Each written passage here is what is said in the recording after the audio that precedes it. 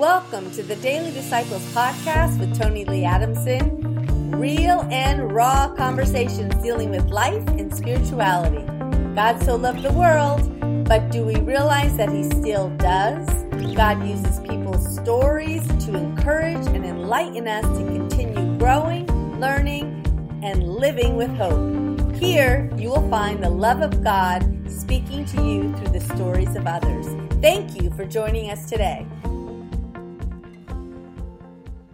Hello and welcome to Women in the Bible, as we are now addressing Lot's wife. Lot's wife doesn't even have a name. All that we know about Lot's wife is that she gets turned into a pillar of salt. But what happened that led Lot's wife to become a pillar of salt? Firstly, let's talk about the definition of pillar of salt. It literally is a statue of salt or a statue of asphalt. And I did wonder, at what point did Lot look back to notice his wife had turned into a pillar of salt? Because then he was looking back. So let's look at Genesis chapter 18, and we're going to talk a little bit about the destruction of Sodom and Gomorrah. We are story writing about Lot's wife because there's not much detail about her. So Genesis 18 verse 16. Then the men are two angels and then the Lord Jesus who appeared to Abraham.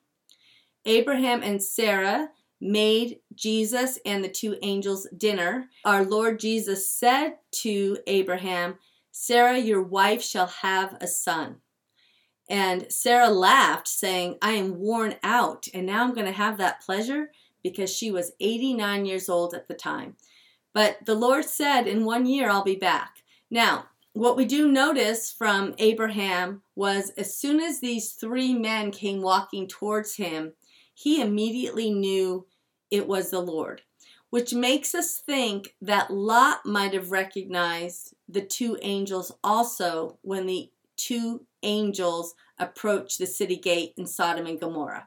Here we go with verse 16.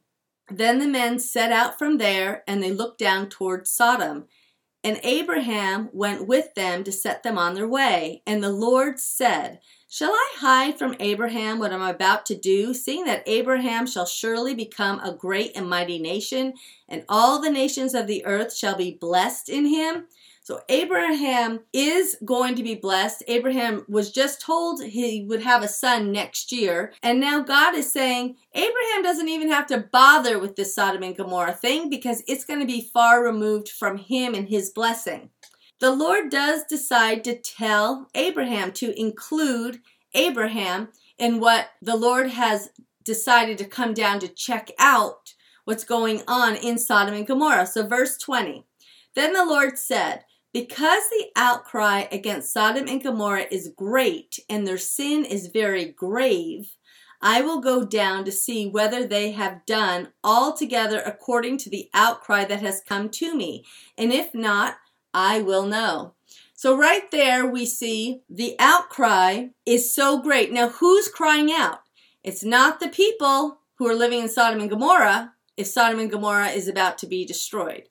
The people that are crying out are either the ones who have died at the hands of the people in Sodom and Gomorrah or the people who've been treated unjustly when they visited the town of Sodom and Gomorrah. It does remind me of the verse in Revelation that the martyrs underneath the altar of God are crying out saying, "O Lord, how long until you avenge our death?" The Lord says to them, "In just a little while.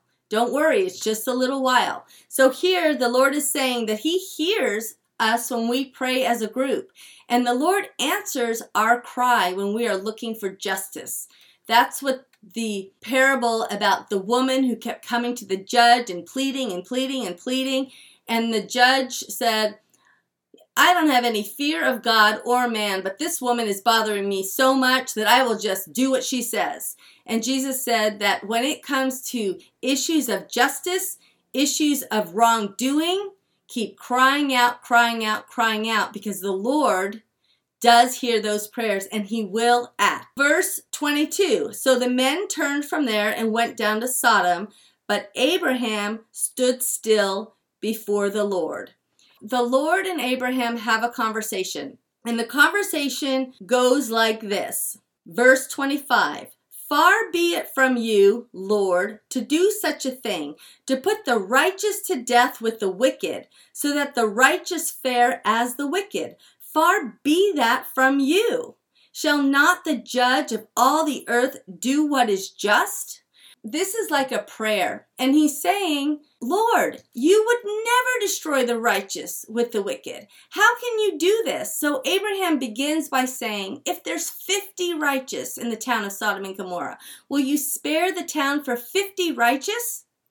Lot, Abraham's nephew, separated to go down to Sodom and Gomorrah because there was quarreling after Abraham left Egypt and they acquired so many goods that Lot, his nephew, and Abraham's people, workers, families, were not getting along anymore.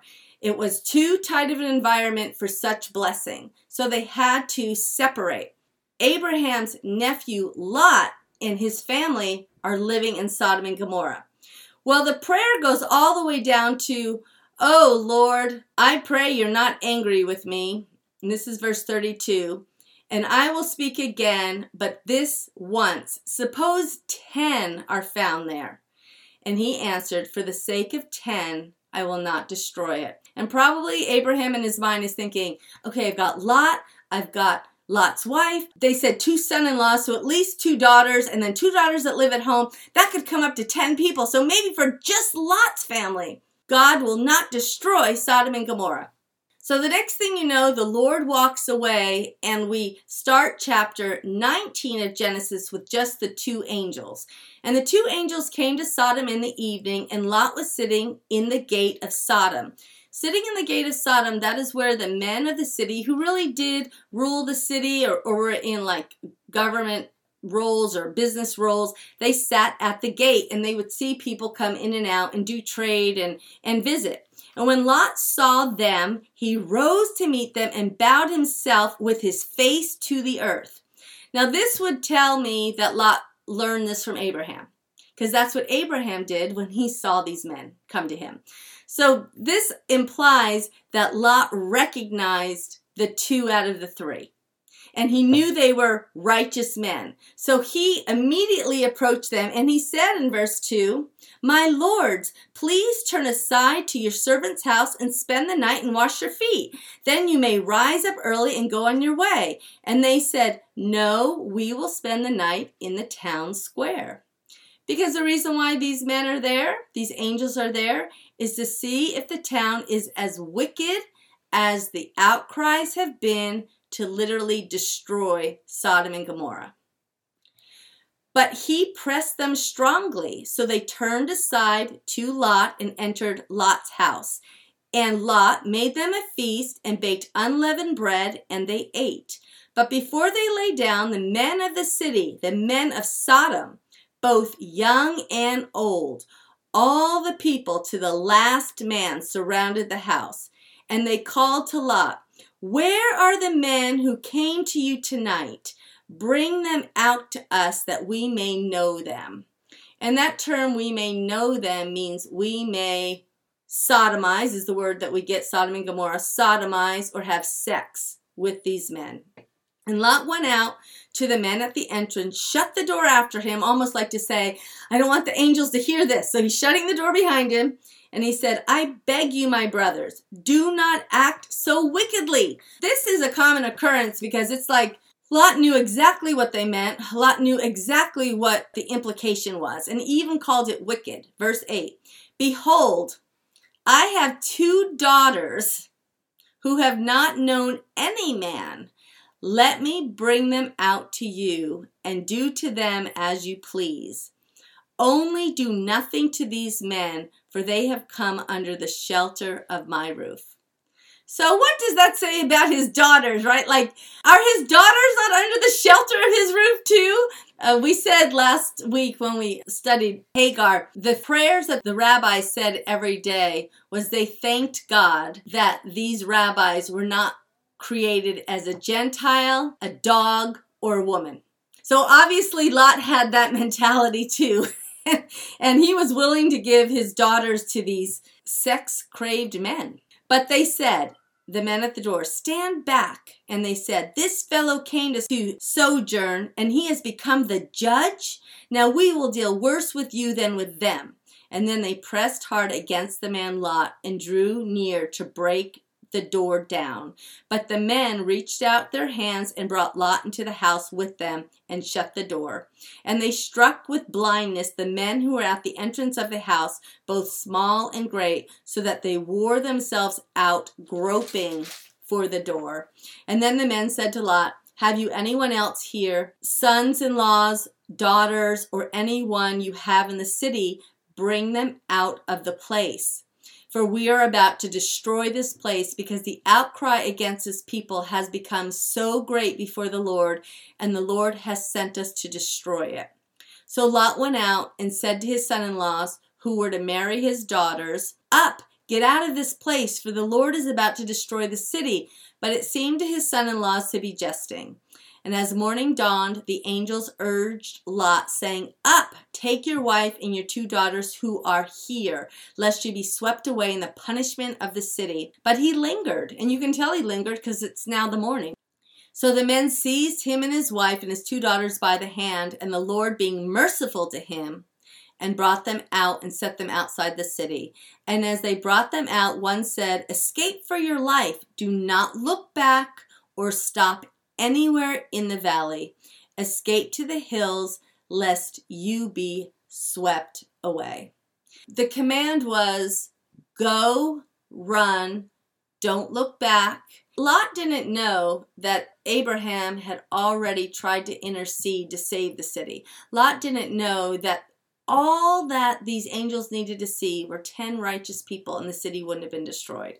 Obviously, the Lord knew there wasn't 10 righteous people in the city, because he knew, the angels knew, we're here to destroy the city.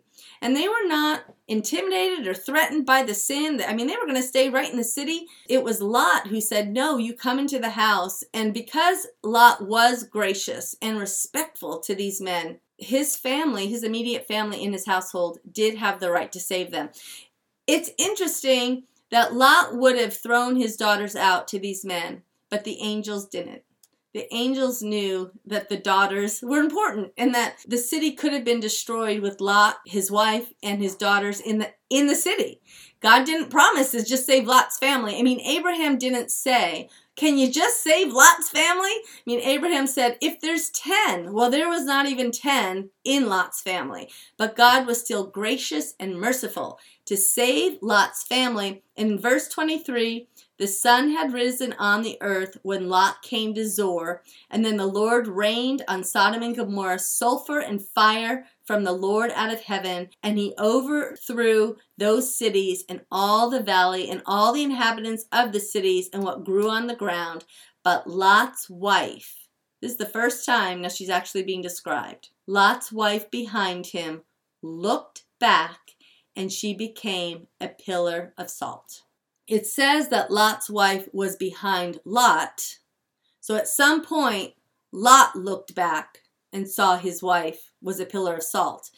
But the difference between the two looking back is one was looking back in probably sadness that she was leaving the city, when Lot was looking back for the safety or the whereabouts of his wife.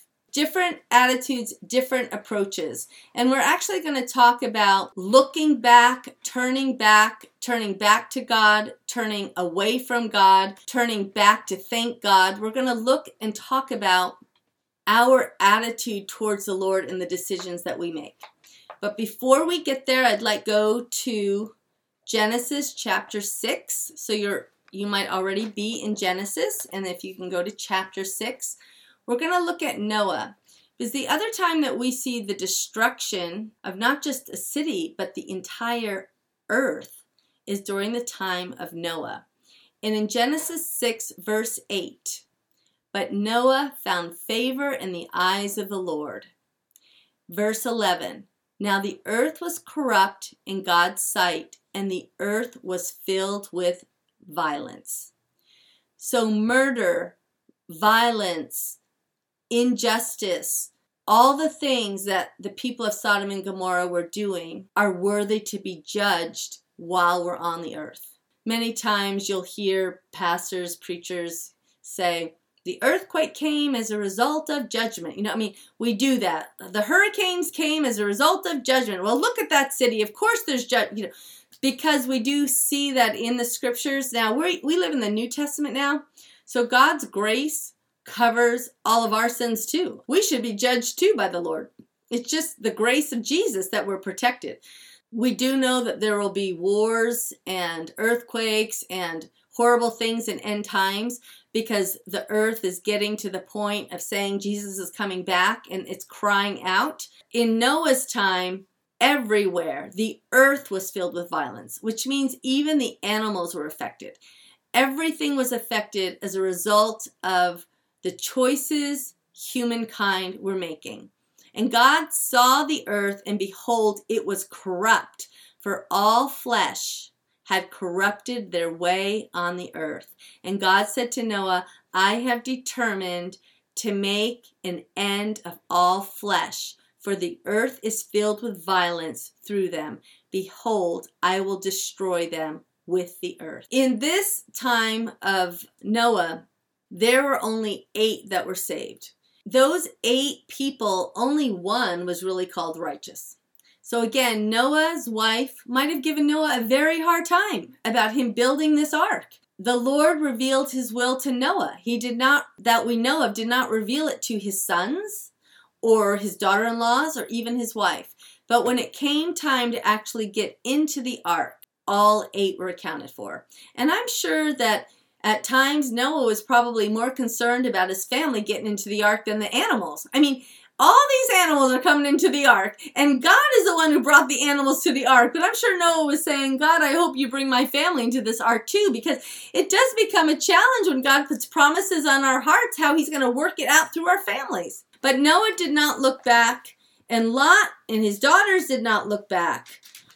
But there are many times in our lives that we deal with looking back. This weekend I spent some time with one of the gals who's on this Zoom Bible study.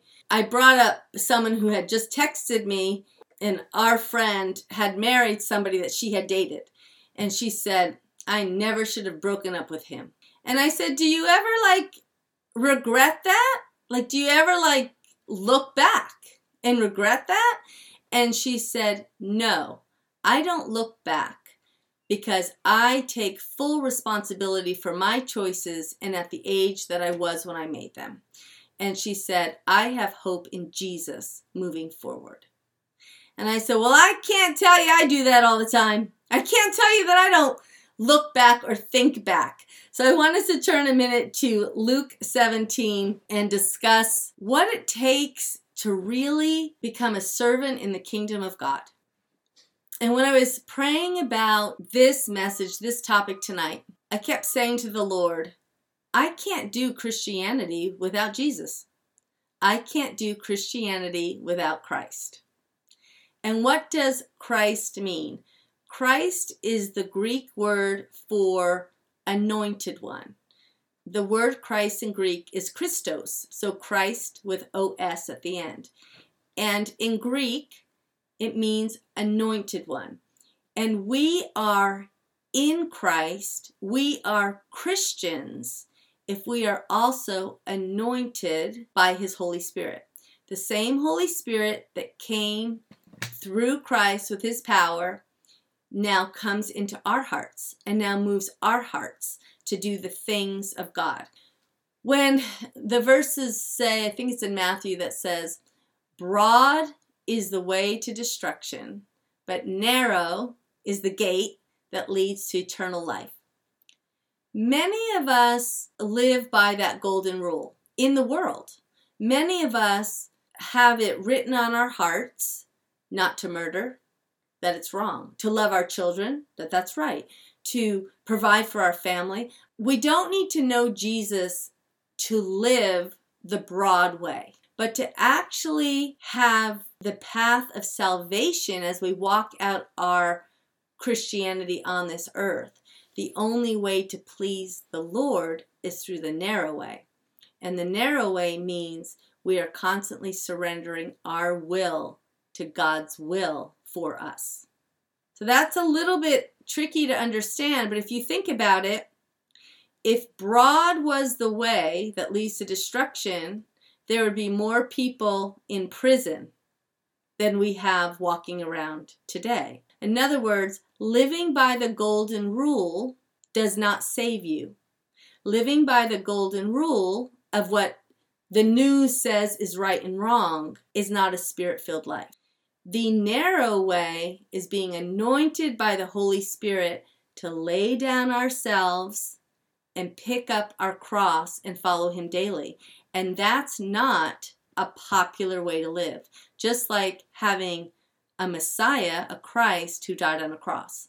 That is our Jesus. Okay? And that is our example for life. So when we go to Luke 27 in verse 26, just as it was in the days of Noah, now we just read about Noah, right? We just read that 8 were saved. So will it be in the days of the Son of Man. There were eating and drinking and marrying and being given in marriage until the day when Noah entered the ark and the flood came and destroyed them all. Is eating and drinking and marrying and being given in marriage, are those just part of life? Are those just part of the things that we do? Did not all people do those things? And being given in marriage, a couple is living by the golden rule, right? They're getting married. They're not living together. They're actually making that commitment before God, before their friends. But only 8 were saved at that time. Only 8 during Noah's time were saved. Likewise, just as it was in the days of Lot, there were eating and drinking, buying and selling, planting and building. So Jesus is saying the same thing. Life is going on. And we're going, we're shopping, we're eating out at Panera, we're getting our hair cut and our nails done, we're buying Christmas presents, we're wrapping things, like we are doing life. And we think we are doing good things. And we are busy being productive about our life. But in the days of Lot too. But on the day, verse 29, but on the day when Lot went out from Sodom, fire and sulfur rained from earth and destroyed them all. So it will be on the day when the Son of Man is revealed. On that day, let no one who is on the housetop with his goods in the house not come down to take them away. And likewise, let no one who is in the field not turn back. Remember Lot's wife. Whoever seeks to preserve his life will lose it, but whoever loses his life will keep it. The term salvation today means we have come to the Lord, we have confessed our sin, we say, Lord, we know we need a Savior, we know we're a sinner, we pray that the Holy Spirit fills us that we may live a life that's pleasing to you. But it is a daily choice if we're going to live that life. It is a daily choice to say to the Lord, not my will, but yours be done. You have the right to change my day. You have the right to interfere with my daytimer. That is what living a life of salvation is, because salvation doesn't start when we die. Salvation starts on earth. That's why God has given us the Holy Spirit to walk it out on earth, that we may be little Christs or little Christians anointed by the Holy Spirit to live the narrow path, to walk on the narrow path, to go through the narrow gate, because we pray that when the earth is destroyed, when the Son of Man comes again, we can be, quote, one of the 8, or in Lot's case, one of the 3 that are saved. I mean, that's not very many. That's just not very many. The words in Luke 17, Jesus healed 10 leopards, and 1 came back, and he was a Gentile, and he turned back is the phrase, to thank God. So turning back, to come to God, to look to God, to ask for God's help is what pleases the Lord. Those things please the Lord. but to turn away from God, to turn from his commandments, to say that when I was in church, I was very convicted to do this, but that's too hard, so I'm going to do that instead. Lot's wife turned back to look at Sodom and Gomorrah. Even though her family's with her, she was probably thinking, she's going to be missing her tennis tournament and her luncheon. She had an appointment to get her nails done that week. She's probably thinking of all the things she did that day to set up her week. And how can it all be destroyed? And we know that Lot's family had a lot of money. So I'm sure that they were members of society as Lot sat at the gate. And she's thinking, I'd rather have that life than head to the hills. And then the other time we turn back is when we repent. We turn back to God and repent. And repenting is agreeing with God. Saying to God, I agree that I am a sinner. I agree that I was wrong. As I was studying this lesson, I was looking at things like, no one can put his hand to the plow and look back or take his hand off is worthy of the kingdom of God. I was looking at so many verses that Jesus said, let the dead bury the dead. You follow me. I was looking at so many verses that said, foxes have holes and birds have nests, but the Son of Man has no place to lay his head. And I've got to tell you, in Christianity today, our life is pretty comfortable. We have nice houses. We have nice cars. We have the ability to move.